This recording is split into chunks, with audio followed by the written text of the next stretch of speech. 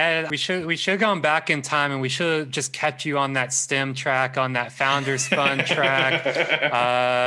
So then you could do some entryism, into those institutions, and then have your own revelation point, right? You can be one of those people that are get all the profiles written about them, how they spent some time doing evil, but then they saw the light and they escaped it, right?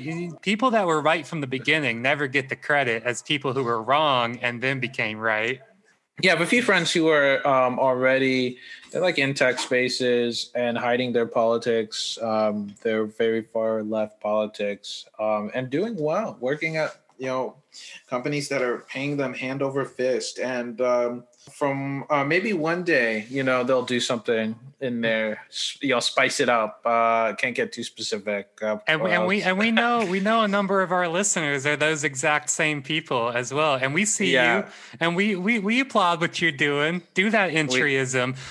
Spread them sleeper cells. Wait for the wake phrase. Yes.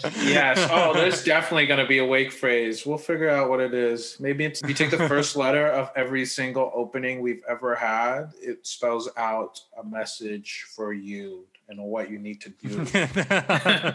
If it opens with like a skit or maybe music, you gotta take a note. There's something. Oh man, yeah. Like when I was thinking about that, I woke up, I saw that meme passing around, and like I never repost these like Twitter chain letters, but I thought like, oh, this is actually kind of an interesting one, because it started getting me thinking about like, how can I narrow down like 4 books that started me on my current intellectual journey. And it got me thinking, like, where did my intellectual journey even begin? And what I ended up doing is that, like, all the 4 books I chose were all books I read, like, in, like, my first or second year of grad school, which is really, like, where I started, like, actually thinking seriously about all the stuff that we're talking about. Like, I feel like my in a lot of ways, like, my education didn't even really start until I had entered grad school. Like, all the shit that came before it was just, like, I don't know, like building a foundation that I then had to like blow up when I had to like relearn and unlearn a bunch of stuff. I feel that. I mean, yeah, sometimes you just gotta sabotage yourself real quick, I mean, it also just goes to show as well that like, I don't know, like your intellectual journey, whatever that even means, like it can start anywhere. It can start anytime, and it's never too late. It's never too late. Even Bezos. I'm sure if Bezos... I'm sorry, it's too late for Bezos. Yeah. There are people that it's too late for. I was hoping to clarify Mackenzie Bezos. Jeff Bezos, it is too late. It's non-negotiable. We have a spot in The Hague for him with his name on it. I've just been getting word from some of our sponsors in The Hague, and we're gonna definitely we're gonna do something about Bezos. He's not with our people, but Mackenzie.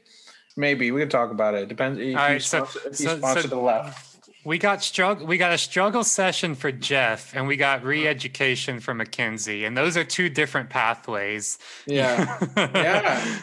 Think before you earn wealth. Do you want to be in a re-education camp? Do you want to see a tribunal that will almost certainly be against you? I'm just going to really quick say, Ed, that you don't earn wealth. Wealth is not earned. That shit is stolen. Before you decide to steal wealth, there you go. I'm going to submit myself to reprogramming after that slip. That's a Freudian slip. Yeah, that was a little mini struggle session that we just had right there.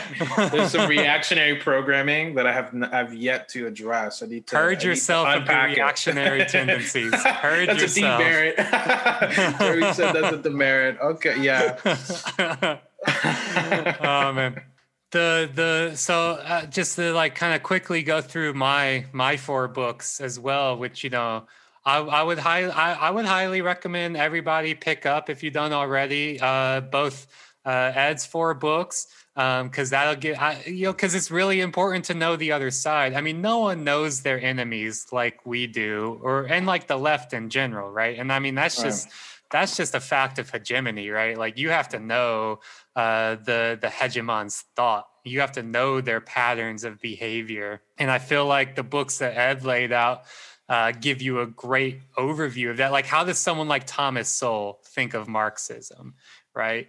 How does someone like Ray Kurzweil think of technology? That's all really important. For me, the 4 books I chose were all books that I saw as in many ways being correct, and that I still hold up, because for me they set me on that path of righteousness, of having that path of good analysis in a lot of ways.